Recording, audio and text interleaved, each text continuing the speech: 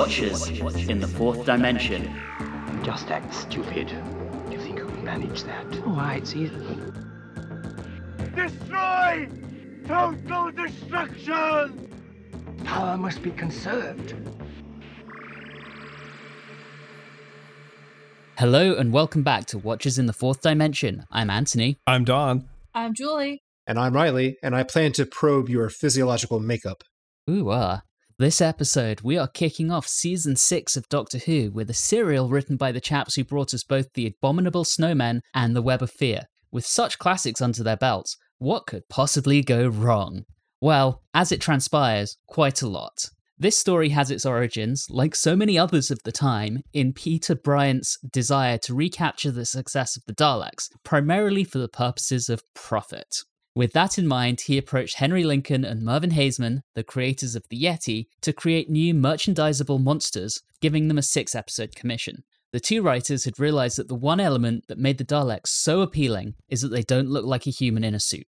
With that in mind, they thought up the Quarks, squat robots with childlike voices that could be fitted with various attachments depending on the needs of the story. And of course, customization results in variants of the figures to sell. To introduce their new creations, Haseman and Lincoln wanted to get away from the action-based nature of their previous scripts and sought to explore what they considered to be the misguided pacifist philosophy of the hippie movement. As they started submitting scripts to the production office, story editor Derek Sherwin was rather unhappy with the scripts and requested that the satirical elements be toned down, which our intrepid writers promptly refused to do. This was not a good sign of things to come. By the time they submitted the script for the 4th episode, the assistant script editor Terence Dix was actively rewriting the scripts, unbeknownst to Haseman and Lincoln. When they submitted the script for the 5th episode, Bryant asked to meet with them and inform them that while they'd be paid for all 6 episodes, the 6th episode would simply not be required. Bryant and Sherwin made the decision to take the original storyline for the final 3 episodes, condense it down into 2 episodes with Dix completing the rewrites, giving us a 5-part serial. The spare episode would be given over to the next serial, The Mind Robber. With all of these changes, Haseman and Lincoln were unsurprisingly unwilling to have their names associated with the story, and requested that it be credited to Norman Ashby, a composite of the names of their fathers-in-law. Yet, despite all of this, relations between the writers and the production office eventually started to improve again once the scripts were complete, and by the summer of 1968, the duo actually started working on a 3rd Yeti script which would have ultimately written out Jamie from the show, tentatively entitled The Laird of Macrimmen. However, it was only a few weeks before the relationship soured once more as both parties entered into a dispute over merchandising rights over the Quarks, and a legal battle began as to whether the copyright was owned by the writers or if the copyright was co-owned with the BBC. Things became so acrimonious that the writers threatened to go to court to prevent broadcast of The Dominators. We should have been so lucky. While a settlement was eventually reached, there was now no question of the duo ever writing for the show again, and The Laird of Macrimmen was shelved permanently. Stepping back from all of the drama with the writers, let's take a quick look at some of the other behind-the-scenes stuff. In the director's seat, we have the return of Maurice Barry, who had previously directed The Moonbase and The Tomb of the Cybermen. This is his last time behind the camera for the show, but he would actually go on to become an actor and will eventually appear in Season 17's The Creature from the Pit. In terms of music, we once again have stock music. Barry Newbury returns as director for the 9th time, having previously and most recently worked on The Gunfighters. And joining him as costumer, we have Martin Bohr continuing his run. So really nothing groundbreaking there, a lot of returning players. Anyway, with that, we move on to our short summary, which is with me this time because you all haven't heard my voice enough. 2 Quasimodo cosplayers land on the peaceful world of Dulcis, with only one goal in mind. Actually, 2 goals in mind. Possibly enslaving its population, and definitely turning the planet into a ball of radioactive lava to power their ship. All well assisted by robots that were meant to replace the Daleks. It'll never work. Naturally, it's up to our intrepid heroes to save the day. Additionally, one of those 2 dominators has a penchant for wanting to destroy people, before being told by his superior that they don't have enough energy. Rumour has it that the BBC were thinking about destroying their story in their archives purge, but after giving it one last watch, the powers that be just didn't have the energy to get off the sofa. That's all I got. Let's talk about the story. That does sum up the story. How come we get all these serials where we're missing episodes, and we come across this one, and we have all of the episodes? Because the universe is a cruel, unfeeling place. Speaking of which, before we get into the actual plot, did anyone around this time, go to check in on Martin Bowe and see if he was okay? Were there problems at home? So he actually gave an interview around this, specifically around the quarks, where he talks about them being examples of him not fully thinking through the construction challenges that his designs would pose. Before we even get to them, because I think we should hold them off until the very end of at least this part, much like they did when they held back showing them as if they had something to show.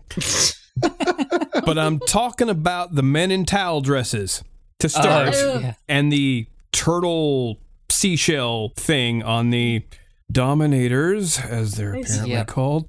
Yep. Costuming, yeah, very interesting. I celebrated the costuming in season 5. If this is a highlight of season 6, then I'm sorry. I'm not going to have the same response. Well, Martin Bohr is on his way out. This is his second to last story. And I don't know what happened with the Dominators and the Dulcians. It was very distracting. Let me just put it that way. It was extremely distracting because it started with me going, what the hell? And it just stayed that way through the entire first episode. The robes are so long. It's just so impractical. They lose an entire capacity of one of their arms just to drape over all their robes. And that's for the ones that have the full robes. And then you got the others who are wearing your short skirts. And I think part of it was just Jamie has been flashing the Doctor half this time. So we need to have other people flashing other people. So I guess. Don has questions. I do. Why are the Dominators dressed like Teenage Mutant Ninja Turtles? Why are the Dulcites dressed in wearing dresses? And also, why is one of them played by, looks like Roy Kinnear? It's so strange. Oh, Roy Kinnear. The whole thing, even I knew that I might be in trouble, and I was, when we got our first special effects shots of the Dominator craft coming down, and I'm like, oh, at least you tried. Here, there you go. They're so cute. I actually liked them. I thought that was convinced. some fairly neat model work to begin with. The model work, yes. I'm talking about the actual shot of it landing. Yeah. But I will tell you something that I almost liked.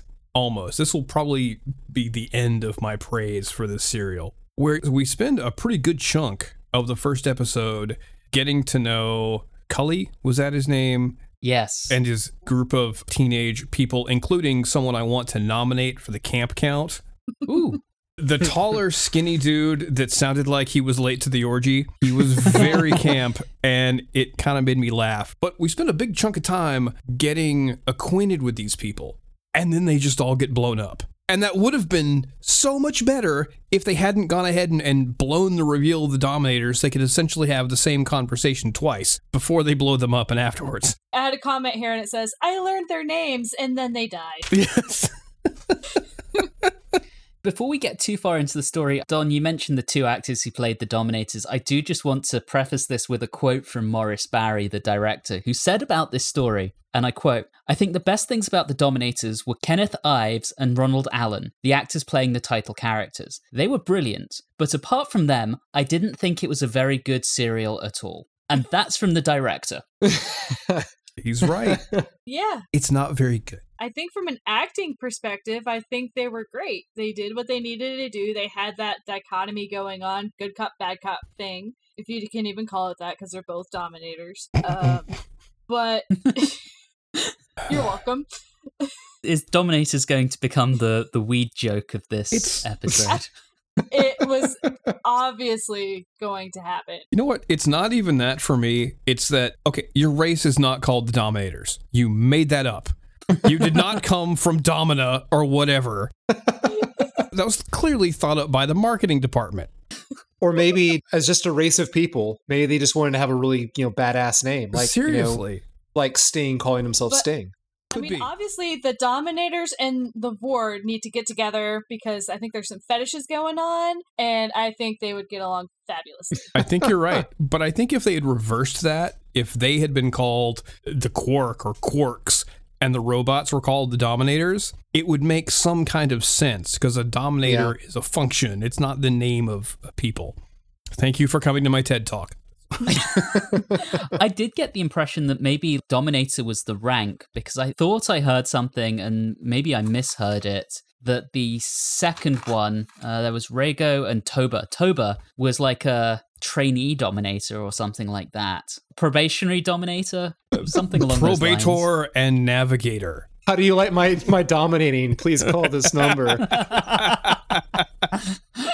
After that little group that we got to know gets killed, 8 minutes into the episode, our heroes actually show up. And it's wonderful because the Doctor pulls out a beach chair and a blow-up volleyball, and they're going to have so much fun. I did like the continuity. He complains about being tired from mental projection, and of course that's where we left them at the end of the wheel in space. He was projecting the story from the evil of the Daleks, so he's tired from that, which I kind of love. I'm sure that was exhausting. I did like the beach ball, though. There was some good comic timing around that. Just as the Doctor's talking about how peaceful the planet is, the Dominators immediately blow up the, I don't want to say spacecraft, the watercraft that the Dulcians arrived on the island in. Mm-hmm. So, and then they discover the nuclear test site and the war museum, and it's like, oh, well, maybe it's not so peaceful. This story's going differently to how the Doctor expected. Very convenient that they landed in the one place on the planet that had a war museum. The one place on the planet called Death Island. Yes. That's... Bit melodramatic. As conveniently, we meet another group of random Dulcians who... look very similar to the others. Yeah, I even note that they have a replacement hot blonde. They do. I mean, they had one in the first group, they've got one in the second group. I mean, it's very mix and match. Women don't take a lot of priority in this serial. No. That's what I noticed. No one really does. No one really takes priority in here. Although Zoe did get some good moments. She got to be smart. Yes. Oh, before we move too further on, Don, you mentioned the camp count. I do want to call out that the quarry goes up by 2 because this was filmed in 2 different quarries. Oh, so it wasn't just one quarry. It was 2, and one of them was the exact same quarry that we had for the Tomb of the Cybermen. Double quarry domination action. Lovely. Yeah, and that's my TED Talk, your quarry facts for the episode. Welcome to the Quarry Cast. Oh boy. Did anyone find it kind of unusual and strange that when there was it looked like it was a studio shot, and it does not look like it was a location shot, where the Dominators are speaking at the entrance to their spaceship, and for some reason, at least my streaming, the resolution looked so good. It looked like the crispest picture I had seen on Doctor Who up to that point. And I was like, did they change the cameras this season? I would like to find out because it was shocking. And what was so strange is that no other studio shot, were as crisp as that. It was so unusual. Did anyone else notice that? No. Maybe it was just maybe I have bad Wi-Fi and that just happened to come through good. And now I'm just like, oh, that was it. All right, Riley's got to go back and rewatch everything now. It's so much clearer. My God. If I recall, we had some parts of the Tomb of the Cybermen that were similar. And I think that was just Maurice Barry liked to use, and I might be misspeaking and completely imagining this, but if I recall correctly, he liked to use film in places where other directors may have not used film and have used videotape. So that wouldn't entirely surprise me if maybe there were a couple of shorter shots that were studio based that he did do on film. You might be onto something. In my headcanon, Riley's been watching old episodes of Z-Cars this entire time. Well, the actor who was Toba was in Z-Cars at one point. Of course he was. They all are. One day we'll get to a point where there's a serial where one person was not in Z-Cars. Yeah, that day isn't coming anytime soon. But we will celebrate it when it does. Yeah. So I know we've touched on the Quarks before, but I think they're adorable. Absolutely. They are not menacing at all, but I love them. I hate and them. Their voices are great. I hate them so much. Oh my God, they are so inappropriate for the story that they're in. No, you're not wrong, but I love them. For something interesting, the Word robot turned 100 years old this year. What? Aww. I will not derail us too much further with that. Other interesting things, our hero is a middle-aged balding guy who's the son of a really old boring guy. So that's neat. Just touching on the first appearance of the Quarks, I do actually like that shot of the 2 Quarks on the top of the hill in the quarry being joined by the Dominator. That I actually thought was quite good. There was that zoom effect from below. Yep. I thought that was a piece of really, really good direction. But then we hear them speak and they sound ridiculous, and that's somehow our cliffhanger. Yeah. On to episode 2.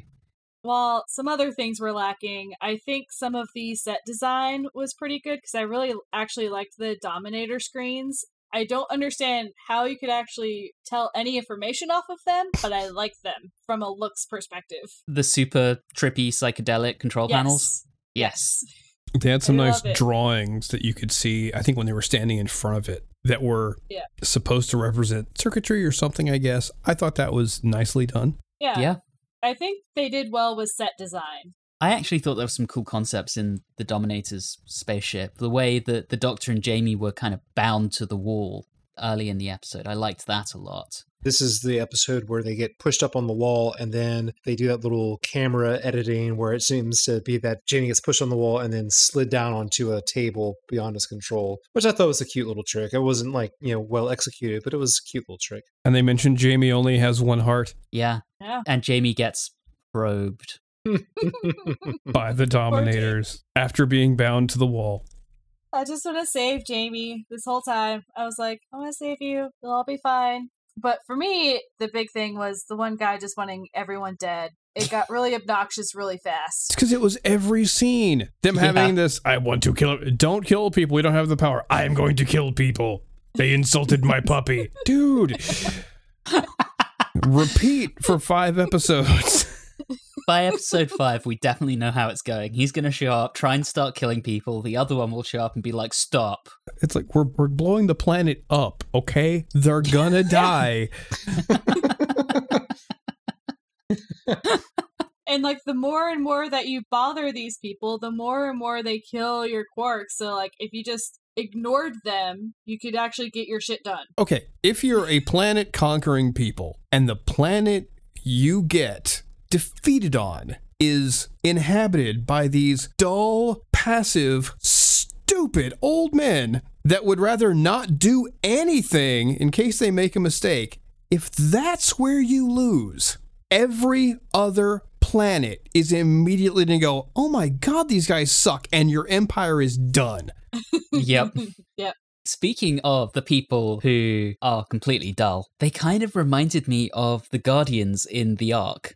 But worse. But worse. Yeah. But, just that kind of level of like, we're going to stand around in togas and try and be incredibly nice, but really do nothing except put ourselves in danger. They weren't all that nice. They weren't. They were kind of jerks. Yeah, because you had Cully, who was different from everyone else, and apparently being different from everyone else and having ideas is a terrible thing. Mm-hmm. And they were jerks about it. I don't see how their civilization could have advanced to the point that it did, or that they ever actually developed nuclear anything. Yeah. I think what happened is I think they had done all of that technological advance before all that, and then hit this peak or something, and then that's when they turned passive. I guess, but they just have no motivation, and I understand what they were trying to make fun of. Oh, the peace-loving pacifist hippies. Hippies weren't like that. They did stuff. They were just nonviolent. These guys were just complete passive characters. They'll just let whatever happen to them. And I do want to touch briefly on the hippies. This was broadcast at exactly the same time that the peace protesters were being beaten by the cops at the Chicago protest that was going on at the same time as the Democratic National Convention in the US. So you literally had police brutality against the people that this is meant to be making fun of. It was very, very tone deaf. Just wrong-headed. Yeah. Yep. The Dominator's testing of the Doctor and Jamie was pretty funny, though, where he has to put together a very easy child puzzle. But, to make it challenging, we're going to electrocute you because that'll test your intelligence. I call it the pain puzzle or the Gom Jabbar. But they did have their copy of Excel 1.0 showing stuff up on one of their screens. I think I can't remember if that was the Dominators or our boring people, but the dullards. After that scene, did Jamie give him smelling salts? I must have missed that. Okay, it looked like he did, which I was like, 1, does he have them? 2, I didn't think the shocks were that bad, and it's just strange. It's fine. If he did, it was in a spore, and it's okay. What I did like is we did get a little drop of nasty little beasties in there. I was cracking up at the Doctor referring to the rest of the population as the clever ones. And Jamie saying, everybody always wants me to shut up. Oh, and did we also notice that the women's clothing for the Dulcians were very revealing? Yes, especially for our second blonde girl. Yeah. Yes. They had to make replacement Hot Blonde look her best, obviously. I just sat there Jesus. looking at it and I was like, this is what they have their women wearing, but they're past the fit. It weirded me out. I didn't like Zoe's replacement outfit, though. I thought her Oh. original outfit looked much better and was much more suited for her. But she had to fit in. She did, because... And then she was complaining about the sandals, or was it the sandals? Yeah. Or just the impracticality of the outfit. This is just clearly not Mr. Boar's finest hour. No, it was kind. In that case, it looked like a bathing suit with some weird thing sort of put over it. I mean, I think from here we just get rinse and repeat. Destroy. No, don't destroy. We don't have the power. Cliffhanger. Episode 3, where the High Council has a groundbreaking discovery when one of them comes walking in and tells them, this is top tier analysis. We have 3 options: fight, flee, or submit. I'm glad he came in there to inform them of this. When he first came in, I thought, okay, he's gonna have something to say like, oh, he's their version of Captain Obvious. Great. They're just such wet blankets. I mean, it got to a point with them and with the High Council, it was borderline to a point of just I think it was around episode 5. Yeah, it was the very last episode where it was episode 4 where we came back to them again just for them to sit around and talk about nothing, and I just was dying laughing. I was like, I had completely forgotten they even existed in this story because they've done nothing. They're contributing nothing to the story. And it makes everyone so upset. Like, Jamie gets so mad. He's like, really? You guys are just going to sit here and do nothing? Like, this is utterly ridiculous. It reminded me of the Simpsons joke about Ned Flanders' father, who was a beatnik, and he says, we've tried nothing and we're all out of ideas. That's basically them. Oh, that's good. They're just such bureaucratic morons. It's like, well, we've talked about this. Now we need to go and send this to a committee, and they'll send it to a subcommittee, and eventually we'll bring it back up to this council to decide, but maybe we'll need to send it back to committee after that again. Like, guys. Which is so funny because this was supposed to be an attempt to criticize like the peace movement. It's so funny because the structure that they're depicting is anything but. The peace movement at the time in the 60s would be very much against the idea of this type of bureaucracy of old men sitting around just talking and not having anyone else's voice heard. And it's just kind of ridiculous. I mean, this story should never have been made. No. So there's a staging thing that I actually thought was kind of amusing, which our replacement group of 3 people has been taken over by the Dominators and been put into slavery, and they're being tested, right? Yep. And you've got Cully and Zoe just standing there discussing their plans, not doing anything, and each of the individual people comes by and drops a line and then disappears. Yeah. And it was just like, that's really oddly staged. It's almost a comedy, but I don't know, it's just weird to me. Yep. I almost wonder whether Morris Barry was deliberately sabotaging the story after he saw the script. Yeah, I could see that. As what happens in some of these serials, especially when we have robots and other things that make weird noises, Rumble was concerned about some of the noises the Quarks made. Aww. Yeah, it happens. To be honest, I think we all were fairly concerned about some of the noises that the Quarks make. And when they spoke, it does sound like a dog squeaky toy a little bit sometimes, so that may have attracted them. They were really difficult to make out for Sometimes, me. I'm like, yes. wait, what? Yeah. Unless it was like just 1 or 2 words, they were kind of tedious to listen to. So fun fact about them, inside each one was a child. They used children to operate them. They feed a child to them because that would be... So I did have a comment where Toba is going to definitely break at some point. He's just going to like fly off the rails because like after 3 episodes of why can't I kill these people, he's going to have that breakdown. But he keeps trying, and he got so excited when he had the Quarks destroy the nuclear shelter. I mean, he was just positively gleeful. In my notes, that final line that's part of the cliffhanger where Toba's going, destroy! Total destruction! I've just got, okay, so what are the odds that Rhaego will just turn up and tell him off? Yep. You know it's 100%. coming. And then as we move into episode 4... Well, no. There's one other thing I wanted to talk about. Okay. So you have Jamie and the Doctor in the capsule. I knew it. Going back. Oh my gosh. First, the look on the Doctor's face when Jamie brought up the point that the Quark was going to be waiting for them at the end of their little journey. It was wonderful. It was priceless. I loved it. And then just the dynamics that they had, the Doctor trying to like mess with all the wires, and then Jamie just like sitting there like, Doctor, why are you climbing all over me? This is so weird. I was like, this is great. Wonderful, wonderful moment with Jamie and the Doctor. It is just the further proof that dynamic between Troughton and Fraser Hines is just spectacular. And I think they are probably the best duo we've had on the show so far and probably will ever have. Very true. Mm-hmm. Sorry, I just had to bring that up. No, rightly so. That's like a highlight for me because so much of the rest of this is utter nonsense that was just fun. Yeah, and as we move into episode 4, of course, Toba gets chewed out by Rhaego. I have Toba gets his performance review. Will he ever be promoted to full Dominator? What are your weaknesses? Wanting to destroy things all the time. I do not listen, and I want to blow things up. But enough about me. Let's get back to the serial. Let's get back to the serial. So now we get Jamie and Cully together, and I think this is another time where if they wanted to have a big finish story, I could get behind a Jamie and Cully episode or two. Once again, Big Finish, are you listening? Free ideas for you. Julie mentioned her highlight was the Doctor and Jamie in the capsule. I think my highlight was Cully and Jamie. I liked that little duo. I really enjoyed their battle plans that they apparently took from Wile E. Coyote to attack the Quarks. I also enjoyed Jamie saying, "Take this, you wee tin kettle." It was fun. It really like gave me something to liven up other than just the drudgery of cutting back to the council, the Dominators having an intermarital squabble.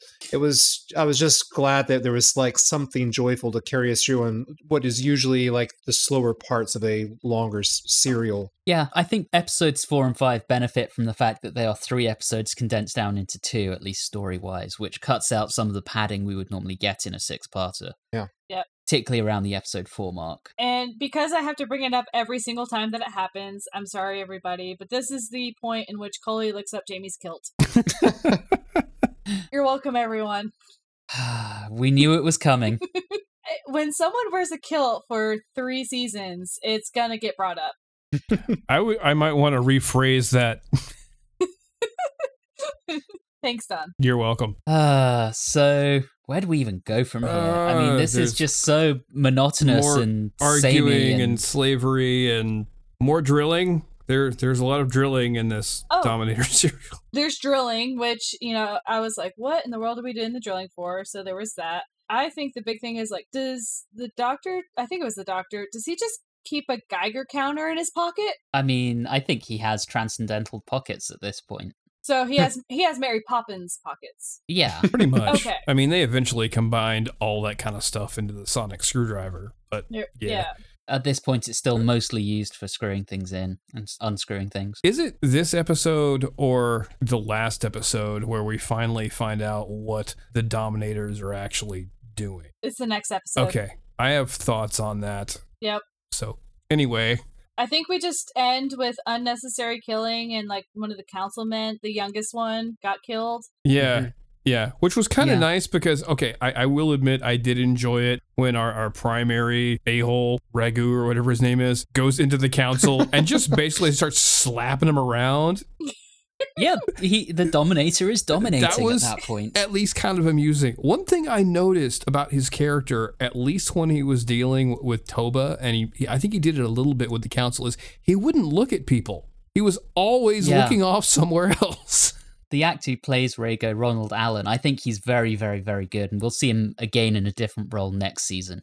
But I think he's outstanding here. I agree. It's an interesting choice. I was just wondering if anyone else noticed that, where he just... No, I definitely noticed that. It's like he doesn't care. They don't deserve his attention. Yeah. Thinking about Don's comment, maybe that's what they should have named the serial, the A-holes. That would have been more appropriate. So one moment of laughter that Toba did give me during this episode was where he refers to Jamie as the other stupid one.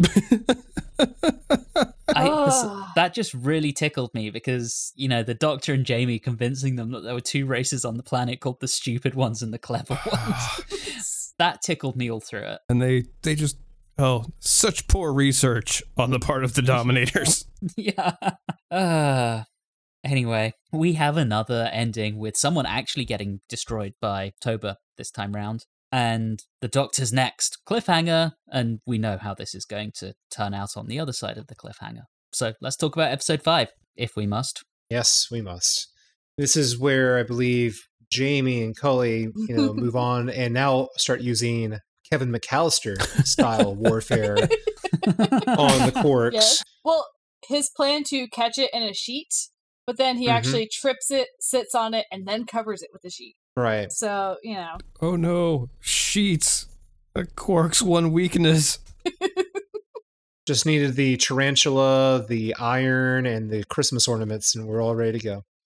I really wish I counted how often Rhaego tells off Toba in this story for wanting to destroy stuff. I mean, we've got it at least on 2 occasions in this episode. I mean, there's the resolution to the cliffhanger, then after Jamie takes out a Quark, and it's at that point that Rhaego makes the point that Don already made of they will die with their planet. Yeah. Yeah. I mean, he's been told off at least a dozen times. It's not just that he's been told off, is that it's like, you're endangering our mission. You're going to win a small-scale battle with the people of this planet, and you're going to completely destroy the reason we came here for. Just stop it. And he just keeps doing it.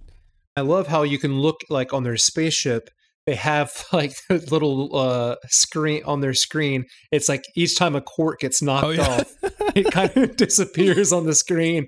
Like, we're running out of Quarks. What are you doing this to us? Like they were planning for that. It reminds me in all those, sci-fi shows where, like in Star Wars, you got your X-Wings, and it's like, oh no, another X-Wing's been destroyed. Yeah, I was thinking it was maybe because of the time period and the quality of the sets. It looked like a Price is Right pricing game. Like, oh, how many Quarks are going to die because you guessed that this tube of toothpaste was this much instead of this much? That said, there is that moment when Toba is about to order search and destroy and stops himself because he knows he's going to get told off. And then there's also the moment where Rhaego is like, okay, screw this. I'm going to go destroy Jamie and Cully. Toba, you keep drilling. I mean... Yeah. Uh-huh. And we get that moment where Jamie is like, I have an idea, and then no one wants to listen to him. And he's like, but no, I actually legitimately have a good idea. Poor Davey. But he did have a good idea. Yep. And the idea was... Was that... sorry, I didn't actually write that I just wrote down, Jamie is right, yay. So it was to catch the seed device on its way down the mine shaft. Yeah.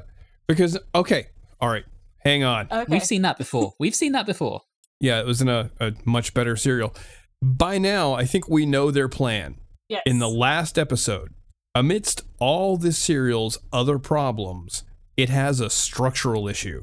There's no sense of stakes because we don't even know what they're doing until the very end. So there's no tension of, oh my goodness, we've got to stop them. It's something we learn about during the last part of the last serial. So it's just another thing. Yeah. That's a very good point. Also, you power your ships from literally blowing up other planets. Yeah, they used the residual radiation somehow. I think there was a line in there about it being the radioactive dust, which made a little bit of sense. That's pretty dumb. You could market that. Go to planets that have been irradiated, like Skaro, for example, or perhaps one that's not infested with Daleks. Tell them, hey, we'll clean up your planet. We get energy, plus you pay us. Normally, I think they did do that, and then when they landed on Death Island, they were like, oh, we got some radiation, and then they were like, not enough. Let's blow up this thing. Yeah. I don't know. I didn't mind their plan. I didn't think it was the worst idea, but yeah, I guess from a timing perspective, they should have kind of dropped that in like episode 2 or 3.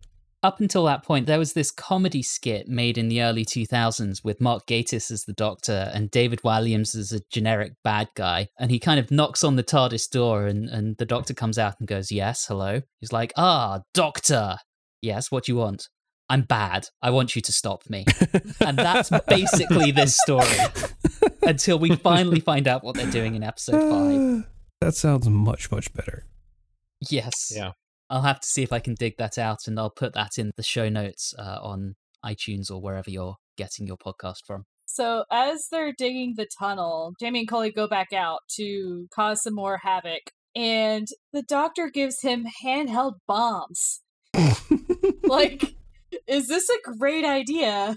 Yeah, the story ends up being fairly heavy on slapstick in the end, and I think giving bombs to someone who really shouldn't have Anthony, is part of it. I am so disappointed in you. The only proper response was, sounds like an ace plan to me. Sounds like an ace plan to me. There you go, you 7th Doctor fanboy. To be fair, at this point, I'm not wanting to associate this with good Doctor Who. That's fair. Watch as this team savages me in 4 years when we get to the 7th Doctor. Are the question marks really necessary? Anyway. Let's not go there right now.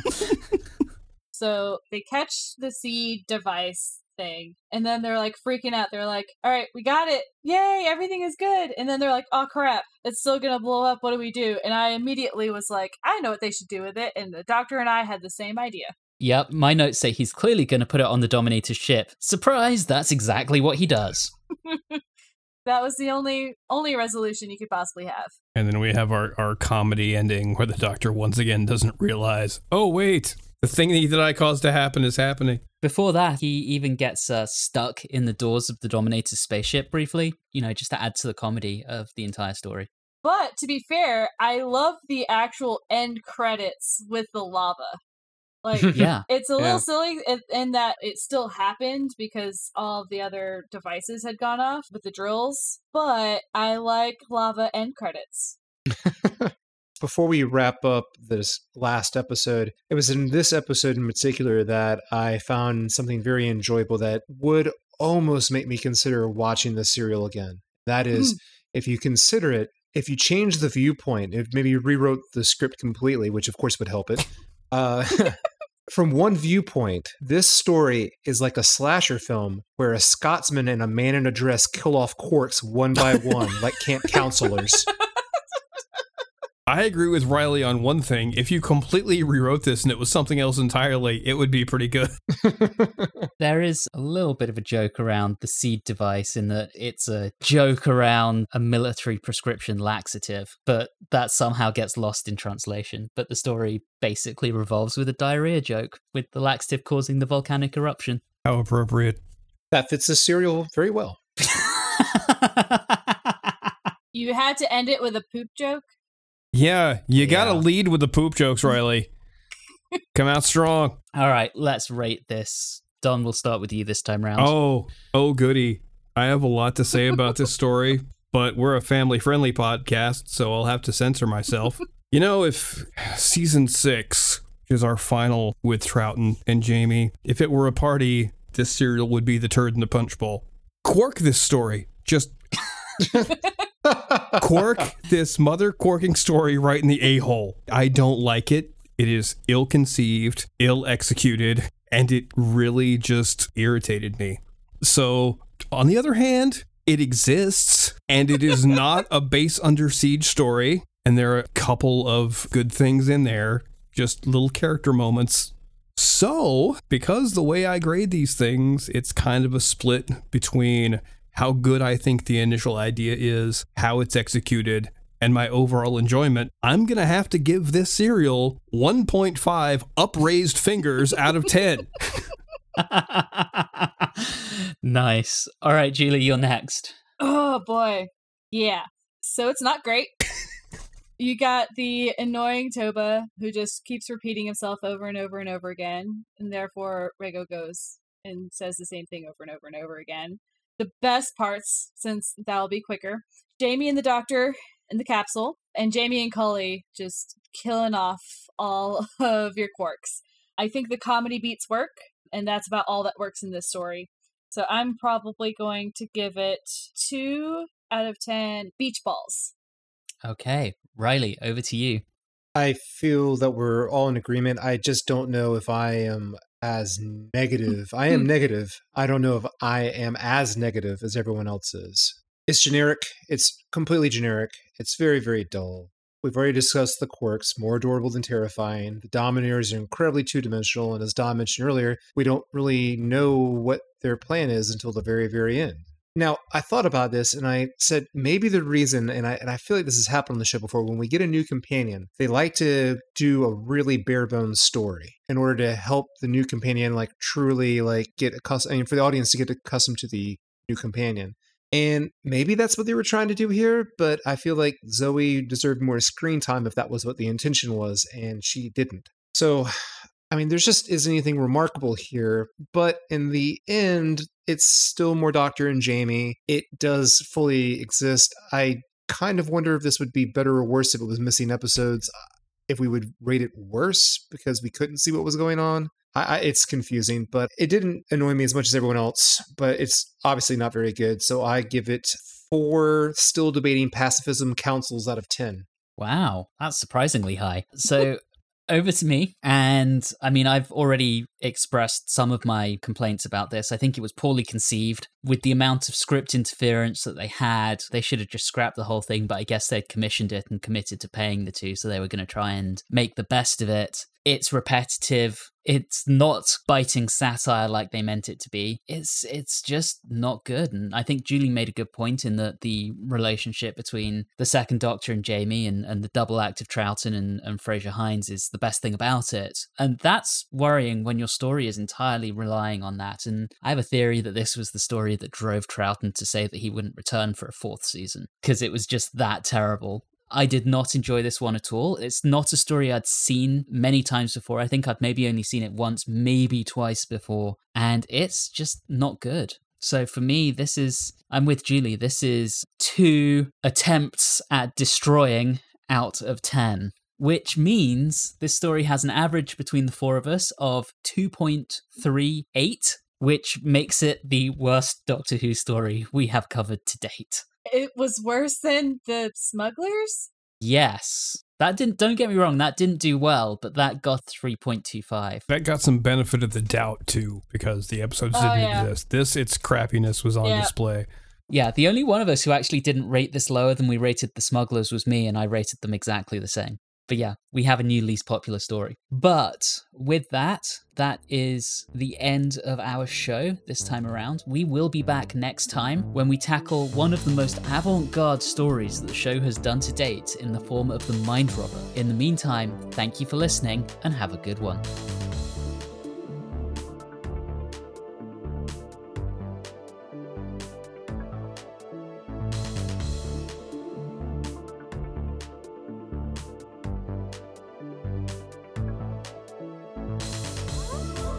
You have been listening to Watchers in the Fourth Dimension with Don Smith, Riley Schreck, Julie Philippak, and myself, Anthony Williams.